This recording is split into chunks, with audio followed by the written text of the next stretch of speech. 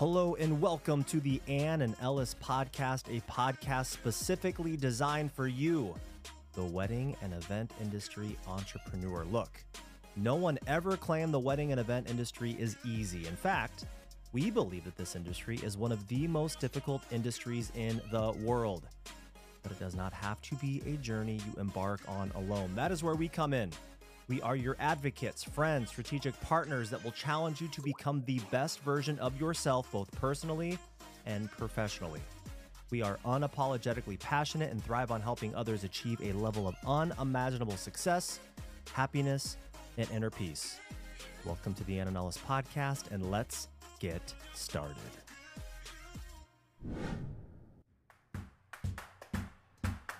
Here we go. The Ann and Ellis podcast with my friend, ally, advocate, one of the most badass women I know, and I am truly lucky enough to call a friend. I mean that. Vanessa McDonald in the house. Thank you for being on. Thank you. This was a short turnaround. I love it. That's how we roll. You know, I had put a post up on Facebook. I don't know, 4 days ago, maybe, not thinking too much of it. I was celebrating 2 years sober, and I didn't put it up for ego or praise or celebratory statements. It wasn't a look at me type post. And I felt it was important to put that in there because I wanted that to serve a purpose in a sense that maybe, just maybe, there was one person that was like, well, Riley owns a business. He knows a lot of people. He's been out in the scene for a while, moving and grooving. He leads a team, and that's pretty damn vulnerable to put that out there.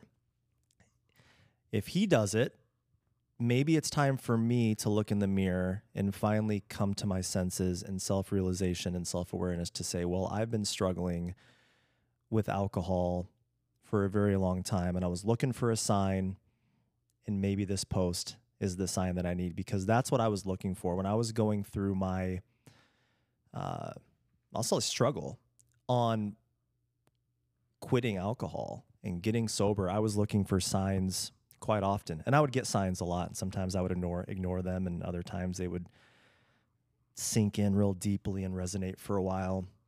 And I'm amazed at the response that got. I'm very happy with the individual. I'm happy with the response in a sense of those that have reached out privately, said, I would love to have a call with you, love to have a Zoom chat. Some are really open about it and where they're at up to this point. Others a little bit more closed off, like, hey, I just want to talk with you, man. I just want to talk. Cool. I'll clear my schedule and do that. So you had commented on that post talking about your journey of sobriety and a book that's coming out, which we're going to talk about for sure. I want to go deep on this podcast because as I was talking with you about the individuals that tend to listen to this podcast. We started off talking to engaged couples, and then we started to look at who was listening, who was watching. It was a lot of business owners, a lot of fellow wedding professionals, caterers, photographers, cinematographers, venue owners, list goes on and on and on. Okay, well, let's maybe pivot and let's talk more business. Let's talk about real life. Let's talk about parenting. Let's talking about running a business on weekends with kids and staying present and finding inner peace within your life and distractions and all of these things. And so we took that ball, we ran with it, and that's where we're at today. And I was talking with Megan on our last podcast about having you on, and I think it's so important in the world that we live in today, specifically with social media being the catalyst for ideas and businesses and thoughts and perception and materialism. I mean, there's an ugly side and there's a beautiful side to social media. That I want to get down to the nitty-gritty of real life struggle that people have, whether it's marriage, sobriety, drug abuse, not being present with their kids, taking on too much, being too financially motivated. The list goes on and on and on. So that's our personal journey throughout this podcast, and hopefully it will resonate. And if it doesn't, it doesn't. But for those that want to listen, we'll attract a natural audience. And I met you, I would say right around 2018, through some mutual friends, through some networking groups. Some networking groups are much better than others, as you know. And you were somebody, Vanessa, from the outside looking in, and I mean this wholeheartedly, you were somebody that everybody said, you've got to meet Vanessa. Like, she's so well connected. You've got to meet her. You've got to meet her. So I was intimidated. I'm like, okay, well, I'm gonna introduce myself, and hey, I'm Riley. And typically at those networking events, I was providing like the sound, right? Of course. Microphone, the music, all of these things.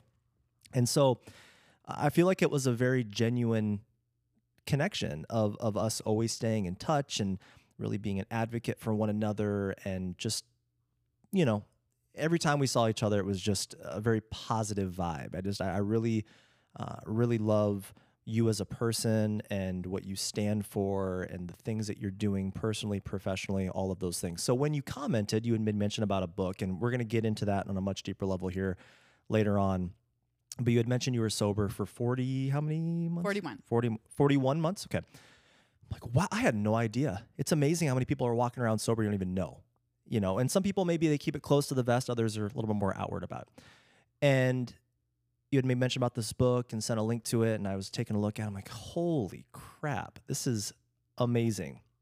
A couple of days later, connected, let's get on the podcast, and boom, here we are. So I'm so thankful to have you here. And we can go as deep as you would like. We can be here for an hour. We can be here for 3 days as far as I'm concerned, because I've been looking forward to this conversation ever since we set it on the calendar in a very, again, quick turnaround. Jumping right in, what was day one of sobriety like? What was the turning point? Like when did it start? What was the catalyst where change needed to happen? Yeah, no. Well, first of all, thank you for having me. Of course. I completely agree. Ever since I've met you, you're one of the most genuine people I've ever met, and one of the most generous. Thank you. Very generous, and follow through. You follow through every time. And when I saw your post, I was elated.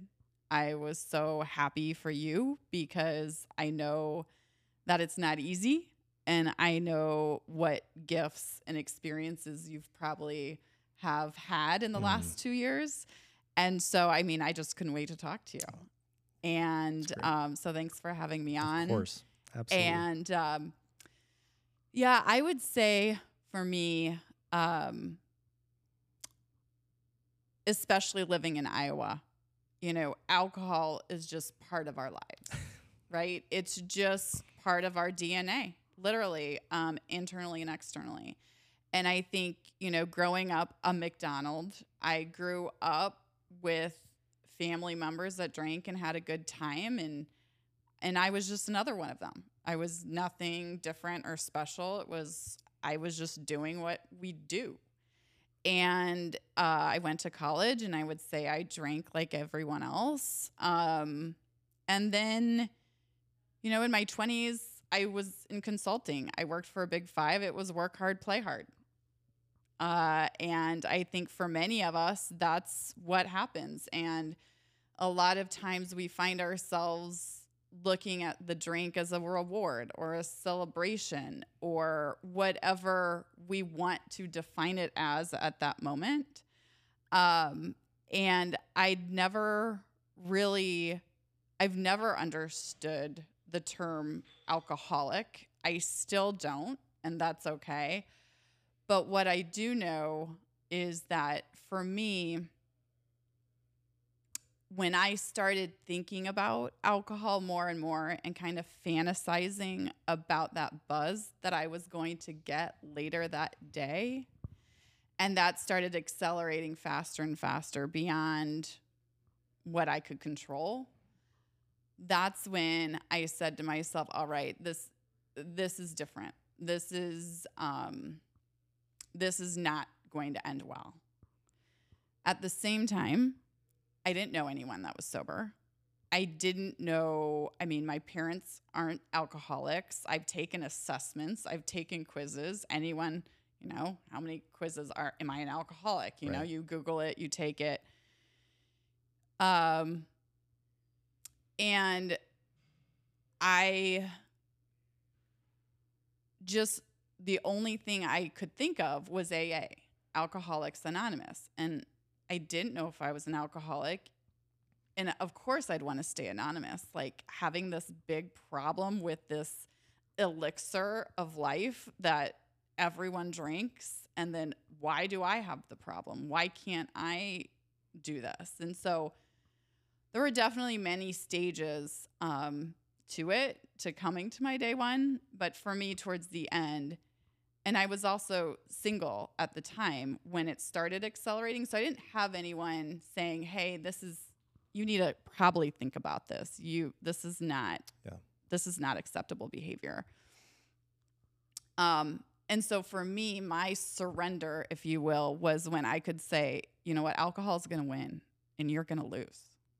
I think that was something similar that you put in your post. Yeah, absolutely. That you said it wasn't going to end well. Yeah. Yeah. And I had a mountain of evidence that showed me alcohol had done nothing for me.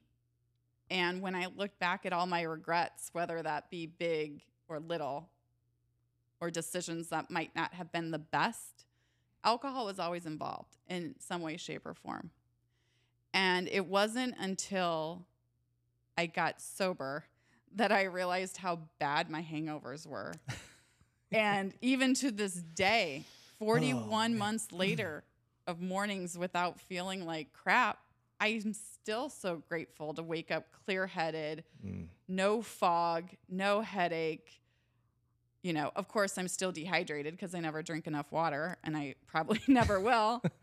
But it's different. And I think for me, in 2019, I did go 6 months without drinking alcohol. And when I did that, I did it without any help. But then since I did it, it's like, oh, I can do this. I do have control over this. And then it wasn't until 9 months later I had my day one. But I do think, and even as a mom, someone who's been pregnant 4 times, a lot of us say, we didn't drink for me, it was 36 months. So I don't have a problem. I stopped. I was able to stop. Yeah. And so there are all these stories we tell ourselves about why we wouldn't have a problem, or why, because everyone does it. But there was a book called This Naked Mind. And when I listened to that was the first time, I didn't really want to understand the science. But in learning it, I am wired differently. Alcohol affects me differently. I crave it in different ways. It impacts me in different ways. People are going to get sick of me nodding my head in agreement, but I can't help but just agree with everything you're saying, because as you're saying this, it's a perfect alignment on how I was feeling. So anyways, I'm just noticing myself going like this nonstop. I'm like, yeah, preach. Like yes, that is me. Yes. Anyways, sorry. Yeah, no, absolutely. And so for my day one was March 16th, 2020. For me, I always wanted my last drink to be memorable and in a very important place for me. And so that happened to be the Denver airport. Layla and I were on our way back from Palm Springs, California, March 16th, right? We had no idea what we were headed into. Wow. I'll never forget getting home and thinking to myself, oh gosh, I hope I have a case of wine at home to get me through this next week. And then I thought, oh crap, I just had my last drink. Yeah. But that's where I was at. And I was listening to a book at the time called We Are the Luckiest by Laura McKowen. To this day, I have no idea how that book popped up in my feed. I never will. But when I listened to that, I was like, if I'm going to get and stay sober, I need Laura in my life. And me being me, look her up on LinkedIn. Do we have any mutual connections? But lucky for me, at that same time, her book tour was canceled. And so she took these sober meetings online.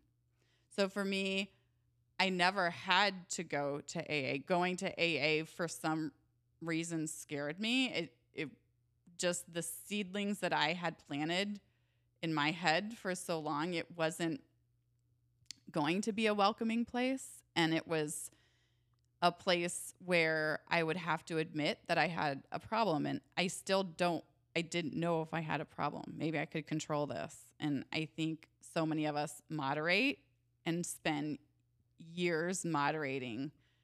And what I've learned too is that's more exhausting than just not drinking. Man, you are so right. I don't want to interrupt your story, but I do need to say this. I think starting in 2016, I love to work out. I love to eat healthy. I love, like, that's who I am. Intermittent fasting. I love challenging my metabolism and being disciplined, mind, body, spirit. Like, that is who I am. So what I would do, as I made like a deal with myself, January 1st, as cliche as it sounds, I would go 6 months. And I would usually make it June. Sometimes there was 2017, 2018, I went to July, August. So 6, 7, 8 months I would go, quote, sober. And didn't think about it. Light switch was shut off. Didn't matter. The downside of that is June, July, August hits, and now you're making up for lost time. And so I regret that decision. I don't think that was helpful to me. Does it show you have some power, willpower of saying, I went 6, 7 months, look at me. Now I'm going to have 5 beers at dinner. Instead of 2, I'm going to have 5 because I went 6 months without it. Who cares? So it would almost amplify the remaining 50% of that year. That was just me personally. Oh, I feel that. I would totally have done that too. Yeah. Yeah, because you deserved it. Exactly. Because you accomplished your goal. Yeah. You had 2 cupcakes after dinner versus 1. Because, Right. You were good last week. Right. Yeah, exactly. Yeah, it's all the mind games. But I want to go back to something too. When you kick this off, we all have our things. We all do.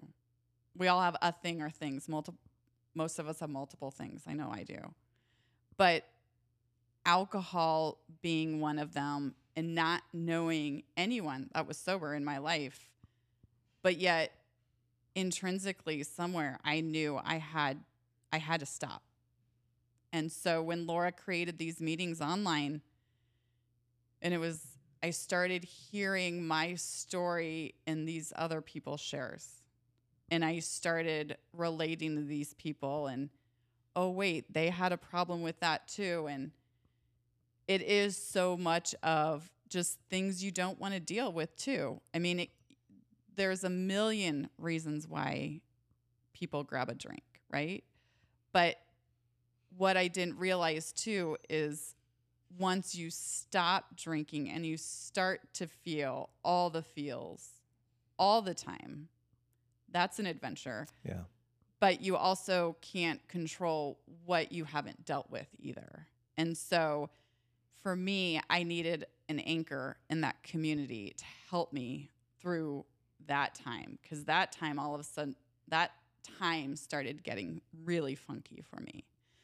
And I just realized this just the other month, that as a mom of 4, I'm always taking pictures, always, of random things. I think I have like 90,000 pictures. My kids always My make wife fun too, of me. yeah.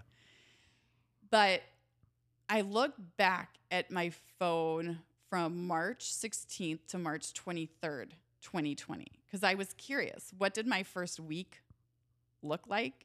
And there are no pictures of anything. Wow. And so I know that for me, it was a struggle, but I was just so focused on just having to do it. And so I leaned into those meetings and started connecting.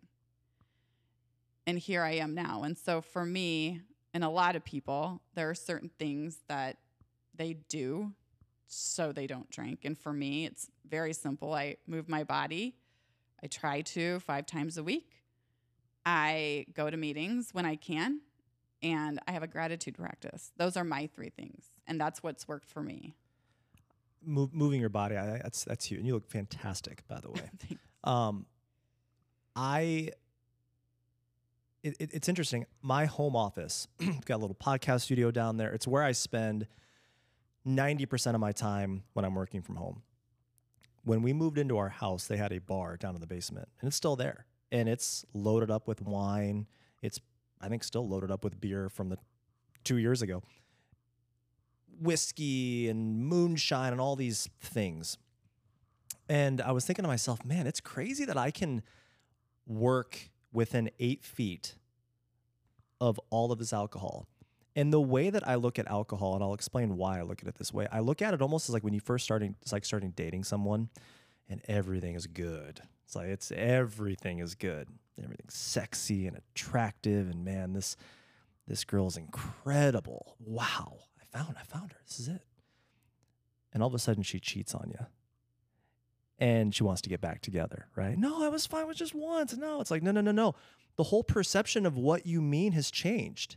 You've let me down. So I see bottles of whiskey and cans of beer and bottles of beer, and it's like all I see is somebody who lied to me. And you promised one thing, but it resulted in the other. And that perception of alcohol is wrapped into the ungodly amount of arguments that my wife and I got into because of my drinking and the lying. You know, I only had 4 beers when really I had 8. Or I'm not going to drink this week. I go down and get a garage beer, right? It's like, oh, we've got a garage fridge full of beer and I'm in there. Oh, honey, I'll be right in. You know, down in 3 beers. Because what you said early on really hit me hard, where you're chasing 5 o'clock, 4 o'clock just to get home, and like I can't wait to get that buzz. Like I'm chasing that.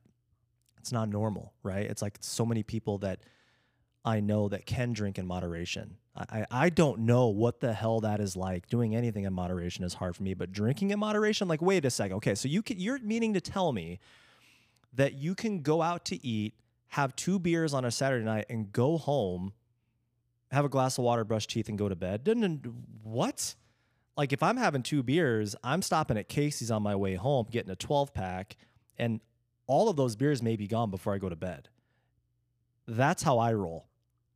How on earth can you just drink 2 and not think about it again? Or drink 2 and go to the gym and then go to your kid's soccer game in the morning and not always be thinking about, okay, when this soccer game is over, I can do this, and then I'm ready for my garage beers, or I'm going to go downstairs and listen to music and drink beers. So I understand what you're saying wholeheartedly, but the having meetings and having that connection to other individuals is something that I should probably do more of, because this has been a journey that I've been surrounded by people with a lot of love and compassion and understanding, and some that aren't necessarily, they didn't necessarily get sober. They just weren't really drinkers to begin with. And to have those like my business partner, Megan, she's not a drinker really at all. She might have a half of a White Claw and then it sits there. Melissa, my wife, she might have a White Claw every month or a beer, and like, I'm good. It's kind of warm now. I'm good. And I'm looking, how are you programmed that way? And I'm programmed this way. The last thing I'll say is I was watching The Sopranos about 1.5 years ago. I started on the series, started in the beginning, worked my way all the way to the end, became obsessed with that show. And what hit me kind of hard, again, this is just my ego talking, is Tony Soprano's about ready to go do a business deal, and his right-hand man was like, Tony, you know he's an alcoholic, right? And Tony said something along the lines, you mean he's weak? Oh, he's weak. He's weak as a man. Oh, okay. He's got it. Okay. And it hit me, and it's like, man, does having a drinking problem mean you're weak-minded? How am I not able to get control of this?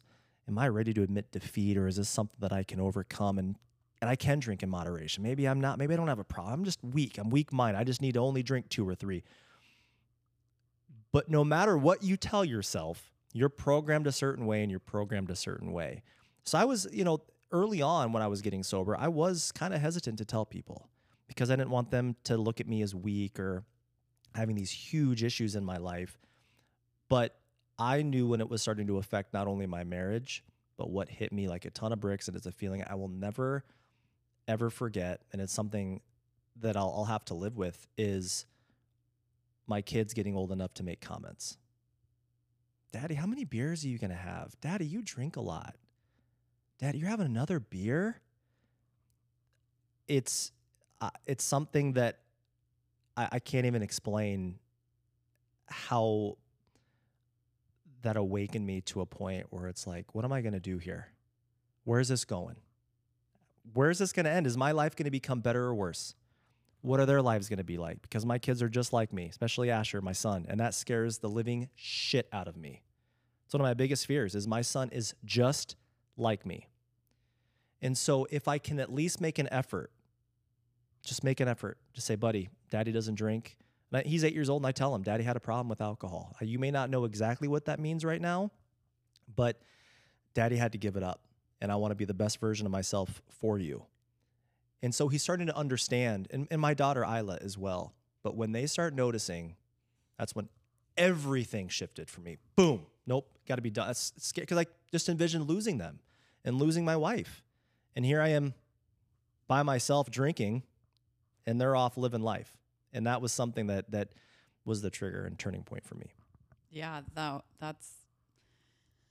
that's big, right? Yeah. You said you were looking for signs, and the universe definitely gave you that sign. And I think so. When you say the kids, so I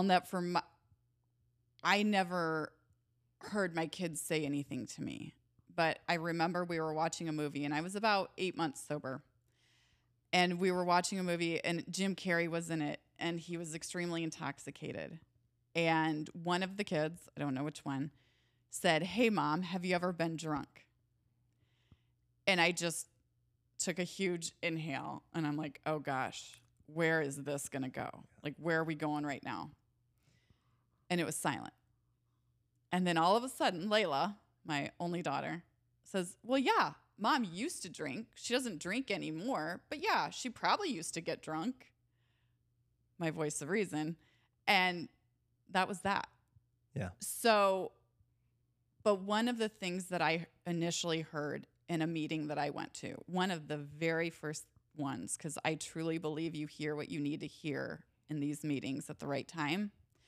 I'll never forget someone describing their parents. And they said, my mom drank every night, but she wouldn't get funnier or she wouldn't get meaner. She would just change. Yeah. And I heard my kids. I heard my kids saying that 30 years from now. Yep. And that struck me to my core where that I just didn't want that. And that they deserved better because, like you said, your son is wired like you.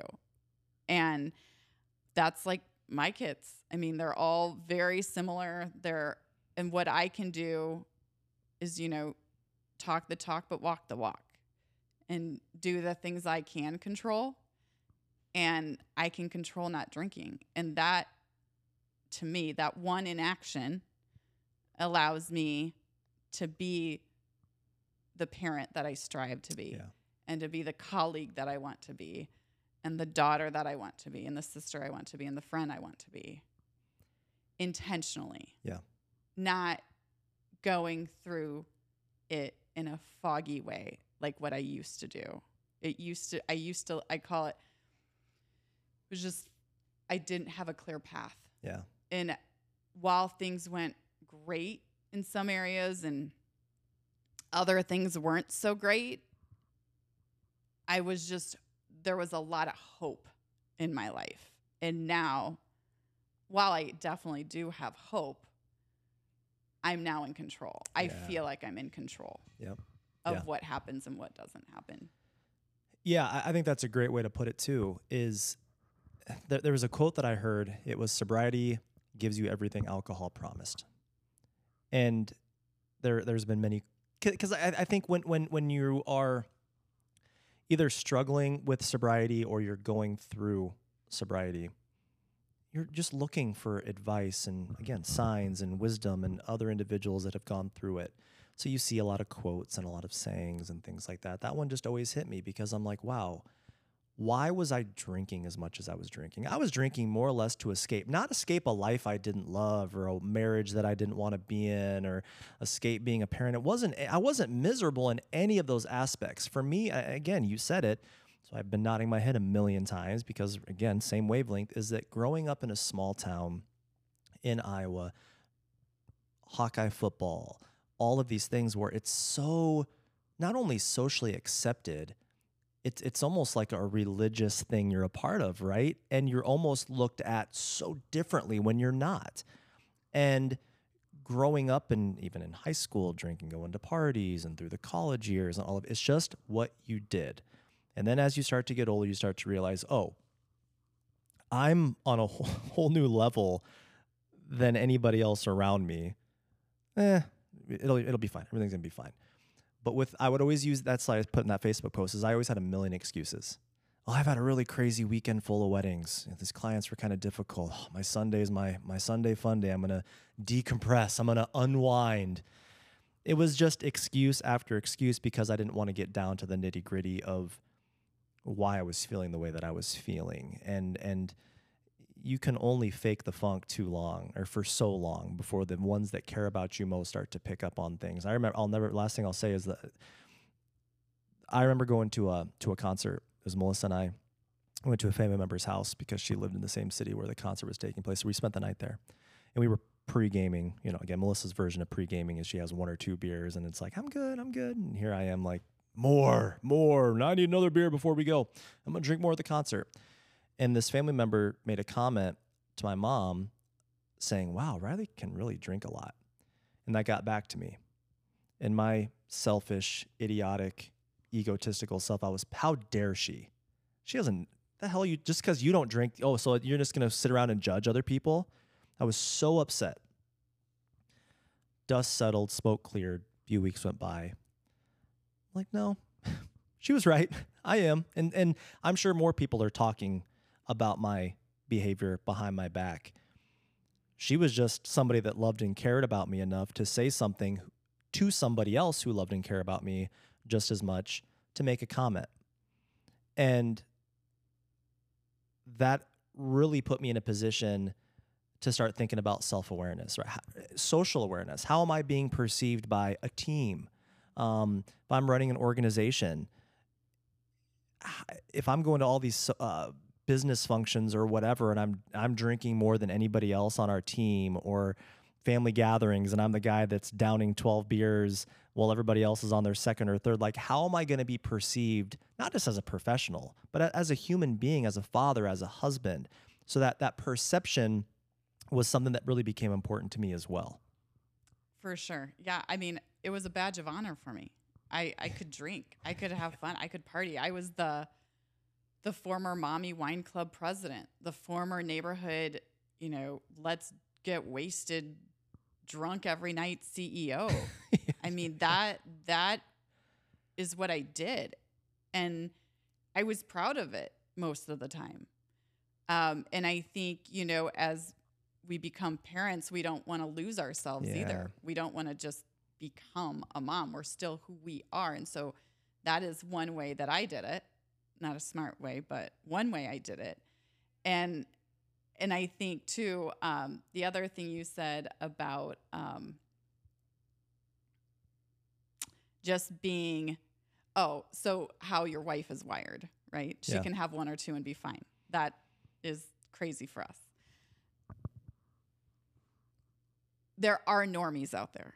So not everyone who drinks has a problem, for sure. Like, I've never said that. Right. Yeah, no, for sure. And people make their own decisions. And that's what I tell my kids now, right? Everyone is responsible for their own decisions, because even my youngest is 8 now.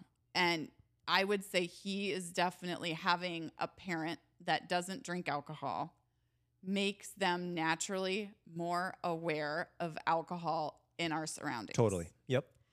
And so he asks a lot of questions. Mom, why do we sing "In Heaven There Is No Beer" after Iowa games? Mom, why are there Bud Light signs everywhere we go? They're legit questions to be asking. Mom, why do they call it spirits and not alcohol? Yeah. I mean, and there have been times where, like, it's okay if people choose to drink, honey. That's their decision. It's not us to judge. Yep. But I do think there is or has been such shame and negative stigma around the perception of drinking, right? And being labeled as this or that, and being weak and not being able to control a substance. Well, guess what? We were addicted to an addictive drug. Yeah. Yeah. Go figure. Good job, big marketing. Good job, society. Like, well done. Yes. Like, You got me. right. And that's okay. What's not okay is pretending that problem's not there. Yeah. And I think that for me, I just always tell myself to just stay in my lane and try and control what I can control. And I think that being and doing all the things in Iowa that we do just without drinking. Yeah. And being able to show the kids that you can still live this happy, full life, and you do it with sparkling water, or in my case, a lot of energy drinks. I was going to say my caffeine intake has gone up quite a bit. Yeah. Do you drink anything non-alcoholic, like non-alcoholic beer, Yeah. Yeah. So I do like non-alcoholic beer. I'll give a shout out to the Untitled Art Orange Wit that they Okay. have at Field Day right now. Okay. That's a great non-alcoholic option for me right now. But yeah, I do drink non-alcoholic beer and drinks. I know that people that don't drink I feel like it's kind of 50-50. Yeah. People are like, either if they have it, they're going to want to go have the real thing, and it could be a trigger, or for those, I never really drank beer when I drank alcohol, so it's kind of the perfect Yep. substitute for me. But even in places where you don't always want to feel different and you don't always want to talk about it, Yes. because people love to talk about it too. And so it's easier to just throw something else in that glass where people aren't questioning what For you're sure. drinking, For sure. even though it is something I'm very proud of. Yeah, absolutely. But it's not something that I want to talk about all the time. Yeah, I remember when I first got into non-alcoholic beer, near beer, whatever. Growing up, it was Busch NA, and it was labeled NA. It's like, hi, I'm an alcoholic. Look at me. It was very in your face. And I remember always thinking to myself, like, Busch NA, like, what the hell is the point of that? Like, I don't get it. It's for those with drinking problems. Oh, okay, cool. And then as you get sober, you start to, so like for my 2 years of sobriety, my mom got me a 12-pack of Bud Zero. She's like, I just want to get these. I'm like, cool. And you would think, oh, good. It tastes like beer, so I'm going to have all 12. I'm going to go to the store and I'll have 2 or 3 maybe, and like I'm good. But it is the perfect, and I love when breweries have non-alcoholic stuff, or when restaurants have non-alcoholic stuff. And there's some incredible NA stuff. Athletic Brewing is fantastic. It's not $1 billion company. Yeah, and it's not the cheapest stuff in the world, but it's incredible. Their IPAs and stuff. It's incredible how far NA stuff is coming along. And 5-10 years ago, you would never see it. You would never see it in grocery stores, and you would see Busch NA on a beer menu at pretty much any restaurant you go to. Now, you go to breweries and they offer non-alcoholic stuff. There's more dry bars that are opening up. I haven't been to many, but there's one in Iowa City, Unimpaired, I think, which I think is incredible. It's absolutely incredible. The quality of that stuff is great. But to give individuals that don't drink an option to not fit in, that's not what I'm saying, but to just feel like you're in the midst of conversation and not have to have this elephant in the room of like, there's Riley drinking Diet Coke when all of us are cheersing for the 7th time the touchdown. It's like you can be a little bit more involved and not get into a conversation about your sobriety when you don't feel like it. Oh, completely. And I've had a couple conversations with people where it's very interesting, where they are a normie, we'll say. A normie being someone that can have 2 drinks. One that I'm very jealous of. It must be nice. Exactly. It definitely, I can't wrap my head around it, but they exist. But where they just want to totally cut alcohol out of their life, but they are in networking situations all the time, and their professional life somewhat depends on these connections and relationships. And so they don't want to be perceived as someone that has a drinking problem. And so they don't know how to say, oh, I'm just not drinking. Oh, but I don't have a problem. Yeah. I just choose to not put this deadly cancer-causing toxin in my body, right? Yep. So there's this other, they're interesting conversations, and I think it should challenge us all. I mean, to think at that higher level of, just don't judge. For sure. Like, no one knows what's going on. And I always say, like, in every relationship, no one knows a relationship unless you're in it. And that goes with your relationship with alcohol. No one knows what that looks like except for you. Right. And like you said, you may not be addicted to alcohol. You may be judging somebody who's sober, but you might have a porn addiction. You might have a sugar addiction. You might be a really crappy husband or wife because you're a narcissist. I mean, it's like all of us are dealing with something. We're all on our own journey trying to figure out this thing called life. Like, we're all trying to figure this stuff out. And I remember going, because I would go 6 months off, 6 months on, a lot of my friends and family knew that I was doing that. And a lot of them were like, so you're drinking now? So you're not drinking? Like, there was just a lot of confusion. And it was a way for me to just kind of, doing that was ultimately, it was just a way to camouflage, like, I have a problem. And to just say, like, I go 6 months on, 6 months off is just kind of like just a popular excuse that other people do. Sober January, or was it sober October, things like that, where it was just a little more socially acceptable than saying, yeah, I'm trying this out because I think I might have a problem. It was just a way to avoid that conversation. For sure. And what's happened to society where we can't just say we don't want to drink? Yeah. And that be a full statement, or you just say, I'm not drinking today. Yeah. And people don't question it. And I think it is because it is just so much of the norm, and it is just different, and it is challenging the status quo. And I really commend people that define their own journey, kind of like exactly what you have done, right? So I don't know anyone who's done the 6 months off, 6 months off. So that's extremely creative, and that's new, but I completely get that mentality of, obviously I don't have a problem if I can go 6 months without it. Right. So I am good, but thanks for your concern. Yeah. Stand back. I'm good. But at the same time, when you're doubly rewarding yourself, the latter 6 months, that's all you go all out. And I think that there are so many things like that in life, like you said, whether alcohol is just one thing. There are so many other addictions that people have, or even social media. Totally. I mean, there are times when I'm on my phone way too much and I have to check myself. I mean, I am wired a different way. When I'm all in, I'm all in. Amen. And I really hope, I'm trying to project all those decisions into really good ones, and listening to the right podcasts and doing all the things. But at the same time, kind of going back to the reason why you posted and why we connected, right? Yeah. So kind of looping this back around. I didn't go public until my 3 year. So my first year, I thought I would. I wasn't ready. I wasn't ready to be judged.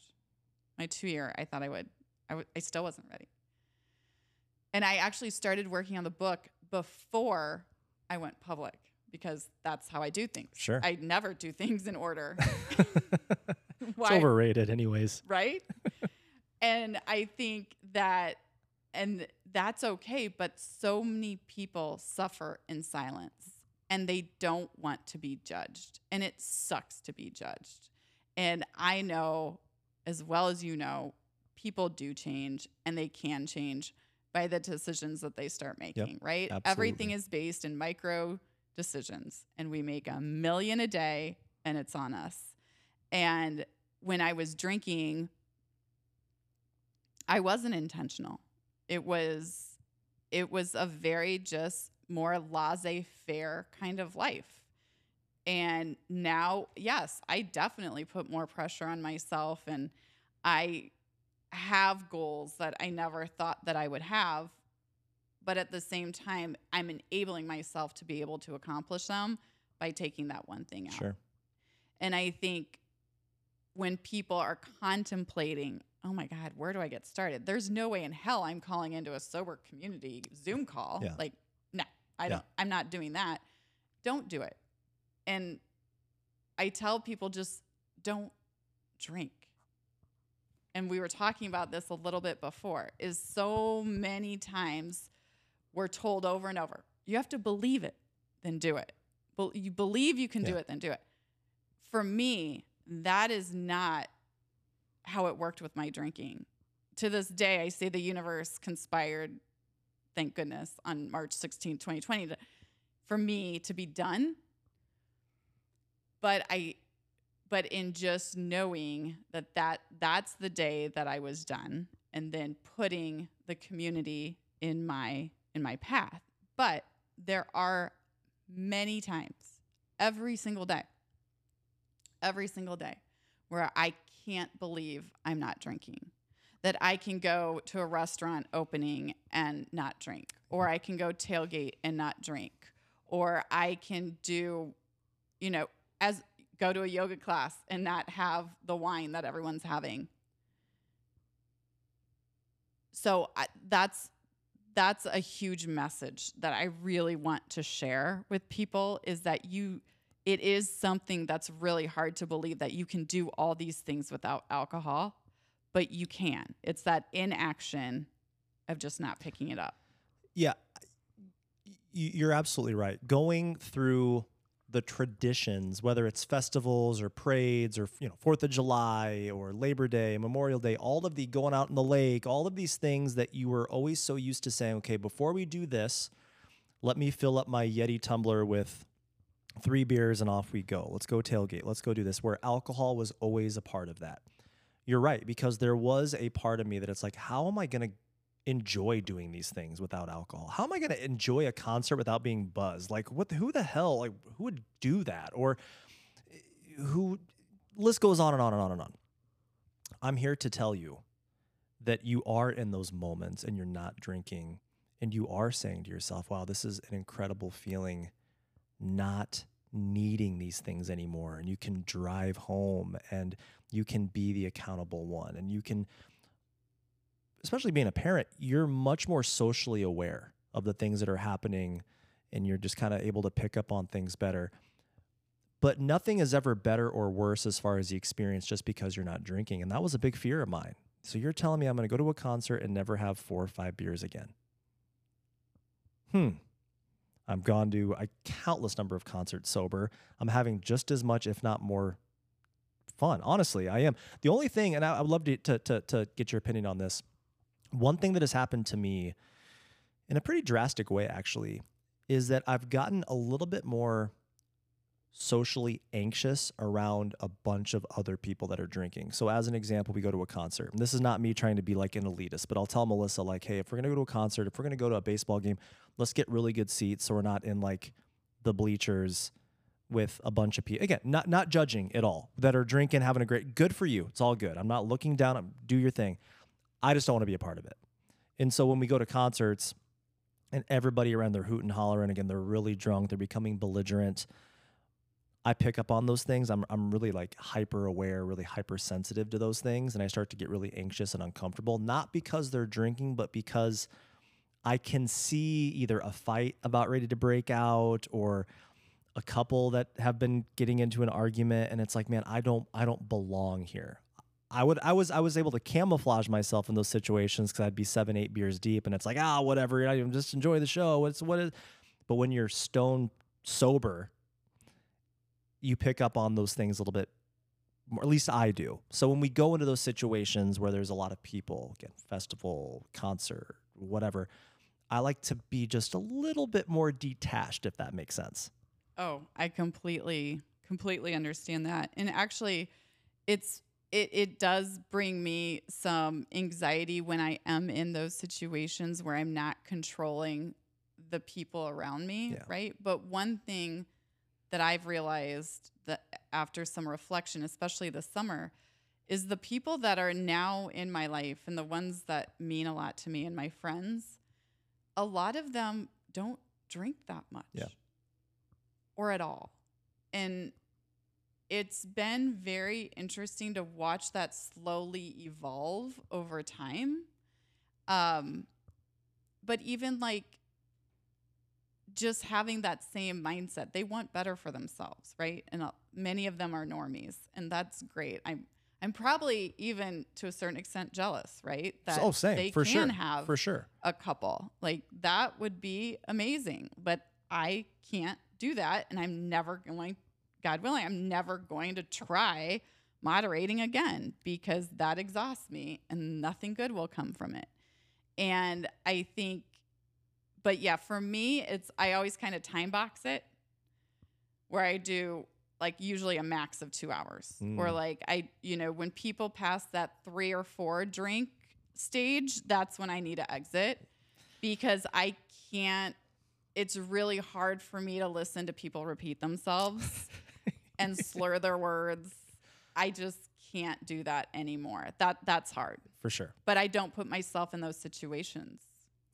Yeah, I think that's really important too, is to curate your environment to the best of your ability. And I like that, putting a time box on things. That's great.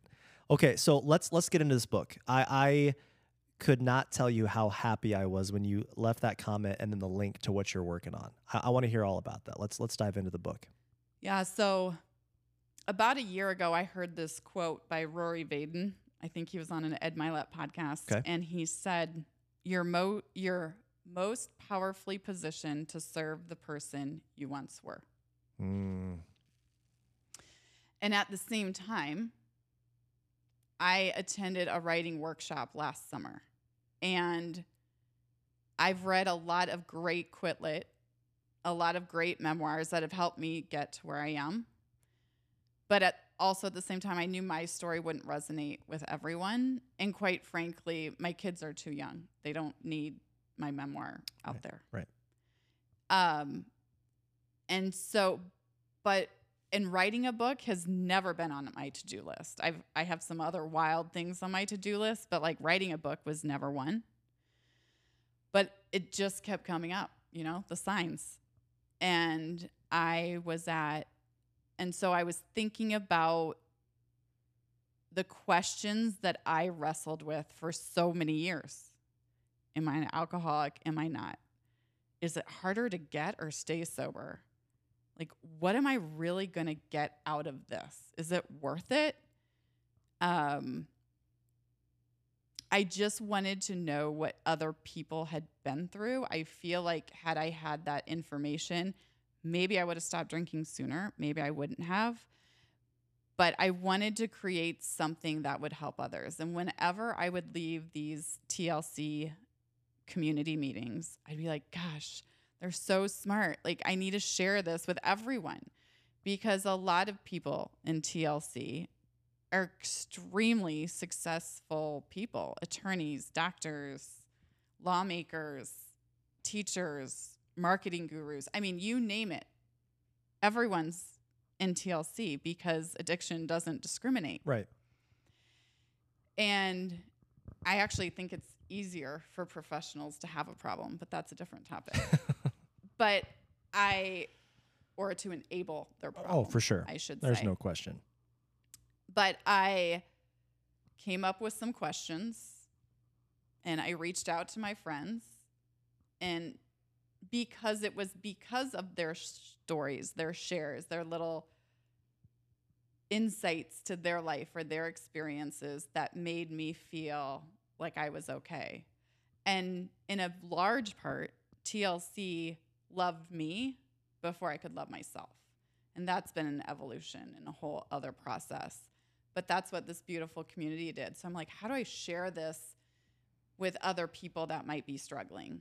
People that look like me or don't look like me or older, younger, do different things, whatever. And so I reached out and I said, hey, if I sent you a question, can you answer it? And it was a resounding, yeah, they were yeses across the board. And so for the last year, I've been working on this book and collecting the responses. And then one of the things that I wanted to do, the original title was, "Wait, I don't have to be an alcoholic to stop drinking." But then I didn't really want the AA mafia to kill me. Right. Although it would be a good way to go down, I guess. True. But some of my AA friends were like, "Yeah, no, that's not the title. So let's rework that." And so the title is "The Best Decision We Ever Made." I love that title. And I think that it sparks curiosity like it should, because when I was drinking, I never had a clue that not drinking would be the best decision I ever made. I thought it would be the hardest, which it has been at times. But our faces are on the cover of this book. So it's flipping that anonymous word, because I think at such a young age, when you think about people with a problem, you think about the basement of the church and people not seeing you go in or leave. And that anonymous word kept me small for a really long time. And small in meaning that I wasn't ready to attack this issue I had. And I think that by putting our faces on the cover, we're flipping that story and we're flipping that narrative and saying, hey, this is our thing. I love that. Yeah. It sucks, but hey, we're doing something about it. And not only has it been a journey, but we've been doing it together, and it's this connection. And so I'm so blessed to have these people in my life that have allowed me to pull it together. And reading through it, the vulnerability on these pages and the heart that they've left on these pages is really something I'm beyond appreciative of. What I love about it being kind of a compilation of a bunch of people is that for anybody that wants to read this and check it out, you're going to find something that rings true with you. It's not just one person's story, because everybody's journey to sobriety is different. There's a lot of similarities, but there's also some vast differences on what got them to the point of making that decision. I think that's really important. You know, you made mention about a lot of professionals having to enabling their issues and all of those things a little bit easier than most. That is a big thing that I see from the people that have approached me, is that it's individuals that are in a certain position with a lot of outside optics about who they want to be perceived as. And if they step out into the light and say, hey, I'm sober, I've got a drinking problem, that they feel it's going to completely alter the way that they are now seen. And so I think the only way to combat that is to see other people in your position or similar position saying, it's okay to admit you have a problem, because it's okay. It's okay. Nothing, your biggest fears about admitting you have an issue, they're not anywhere close to reality. And even if they were, the empowerment that you give yourself and that you'll end up giving others is worth it tenfold, 100-fold as far as I'm concerned. And I think you are doing yourself a disservice. And again, everybody's in different places in their life and they're all navigating their own journey. So I'm not trying to be too self-righteous here, but I think you're doing a lot of people and yourself a disservice by not admitting some of these things that you're struggling with, because you have no idea the amount of impact and assistance and guidance that you give other people. And that's what I think life is about, is we're learning from one another. And while we're learning, we're also gaining a lot of clarity about so many things in our lives that we didn't give a lot of thought to. And you become sober, and to your point, you said it several times, the clear-mindedness and waking up not hungover and being able to reflect on the day, and your kids growing up and what they're learning, and your relationship with your significant other, which is always a work in progress for me. You at least put yourself into the best position possible to evaluate. Camouflaging it and drowning yourself in alcohol, for some people it's really tough. You're trying to escape the problem, but in reality you're just more or less solidifying that, at least for me. Oh, for sure. Because towards the end too, I was just addressing the problems that alcohol created. Right, exactly. So now it's like, now that I don't, but I will say this. In sobriety, I'm still very capable of bad decision making. For sure. Right? For sure. It's just more calculated. Yeah. Yeah. It's just different. And being able to give myself the gift of being able to respond versus react. I used to just react all the time. And now that I am more clear-minded, because your brain literally does change when you remove alcohol. Like, this is all science-backed. If you're interested in all the science, there's the Huberman podcast. Yep. I think it's episode 89 that talks about the science behind what alcohol really truly does. And when you remove it, your neural pathways, they change. Your brain. So when I say I'm not in a fog anymore, I'm literally, my brain is not as foggy as it used to be. Absolutely. And I think, just being able to be honest with my kids and say, I drank too much because, it's an addictive substance. And I will say one of the scarier moments I've had recently is when you said that your son is a lot like you, is my daughter said when she got home from a trip from Florida, she said that they got ice cream every night. And she goes, Mom, guess what flavor I would get? And I said, what? And she said, I'd get coffee. So then I was like super hyper and just was crazy. And I was like, oh gosh, that's her receptors wanting to change how she feels, right? And she's 11. And I know my kids are going to make their own decisions. I know that. And they're going to live their lives, and they're going to make good ones and they're going to make bad ones like we all do. But it was just a reminder for me that I need to do this, not only for me, because that's how it all starts. You have to do it for yourself. But then as you're doing it, you realize the impact it's going to have on others. Absolutely. And that, if genetics is involved, they're not set up for success. And so the only way to set them up is to, nurture them. Yeah, for sure. And I think, so that was one thing. But again, like we've talked about, I'm the last person to judge anyone that drinks, right? Like, yeah, same. I do not care if people drink. That is just fine.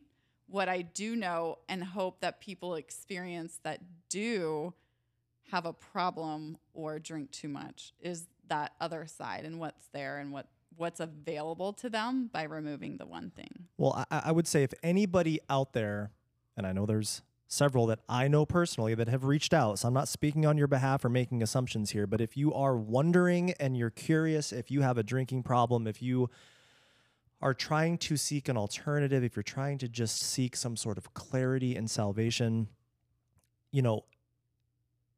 there are so many people that are willing to help. And put your ego aside, and I promise you, everything around you gets better.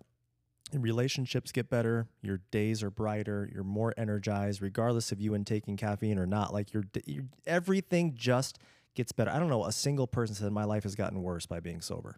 Well, you just nailed it, right? And when I started off on this journey, I remember someone saying, "Find me a sober person that regrets getting sober." Yeah, exactly. So I'm like, wow, there's like 100% certainty with this. Like, maybe there is something there. Yeah. And I've yet to meet anyone. Same. And I also, at the same time, going back to kind of the kid thing, is I had fun drinking in my 20s. I had a lot of great times. I have a lot of great memories. But it's different now. I'm 44. There's phases and chapters of life. And I'm in a different phase and chapter where I expect more from myself because I can't unlearn what I've learned. Yep. There's a song that's called "As Far As You Could." I'll have to send it to you. It makes me cry like a baby. I cried like the first time I heard it because it's about giving up alcohol. And it's basically a story of a musician basically saying, you've taken me as far as you could. I'm sure I'll see you around, but you're better on a shelf than, being around me, I guess you could say, or in me, to quite honestly, where it was a part of what is like you made my wife, you helped me make my wife laugh, and then you helped make my wife cry. It's just like all of the opposites of the contradictions of certain things, but I'll have to send you that one. It's a really powerful one for sure. So when is the book coming out? Where can people find it? And I'll put all of this in the show notes as well, so people can easily find this book. And that's one thing I want to say too, is how you said that, there are people that are publicly sober that I'm sure are more than willing to talk to you. I know that I love talking to people about it and helping people on their journeys. But there are so many more online sober communities where if you want to stay anonymous and like you are scared about that perception and you just want to dip your toe, there are so many options like that. So in the book, there will be a resources page that shows all the different resources that have helped us and all the things that are out there. 'Cause I think, at least for what I felt, I was pretty close to going to rehab. I was pretty close to this or that. But because of the access and the easiness of being able to jump on a Zoom call or having an AirPod in when I'm at a kid's game and being and hearing and being able to help myself while I help others, like that's what matters. And so there is just so much support out there. And I really look forward to seeing this grow. I mean, there are a lot more sober folks in the UK, ages 16 to 24, that are not drinking. I do think that it's happening more and more here, or maybe that's because of what my feeds tell me. No, I think there is for sure. But absolutely, I think the more non-alcoholic options there are, the better. And I think that, and I appreciate those companies doing what they're doing. Same. And so the book comes out November 16th. Nice, right around the corner. So I landed on that date because I'm 44 years old and I'll be 44 months sober on that date. That's awesome. And so the book launch will be in Chicago, in downtown Chicago on that day. There'll be a lot of the group of the 60 there. I'm really looking forward to it. And it's called thebestdecisionweevermade.com. You can just go to the website, and there's a place where you can put in an email if you want to order it. But yeah, if it helps 10 people, great. If it helps more than 10, even better. And so I'm really excited to at least share a little bit of what I've learned through these beautiful humans that have chosen this path in hopes to inspire and encourage people. And that's another thing about the book, that it is program agnostic. I have friends who love AA and who have helped them and gotten them through it.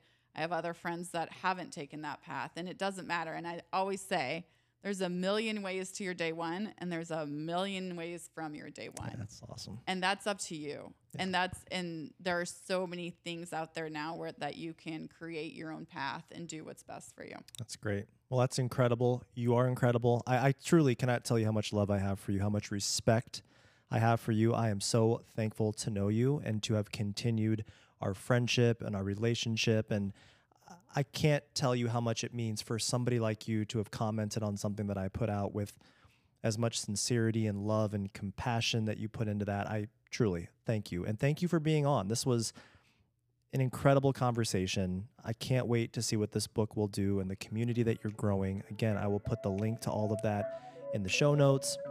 We'll share it, promote it. I'll make sure our crew shares it and promotes it, and I'll buy a bunch of copies and give out copies to individuals that have reached out as kind of a gift to them to maybe start their journey. So you're the best, Vanessa. Thank you so much. Thank you, Riley. All right. We'll see you later, guys.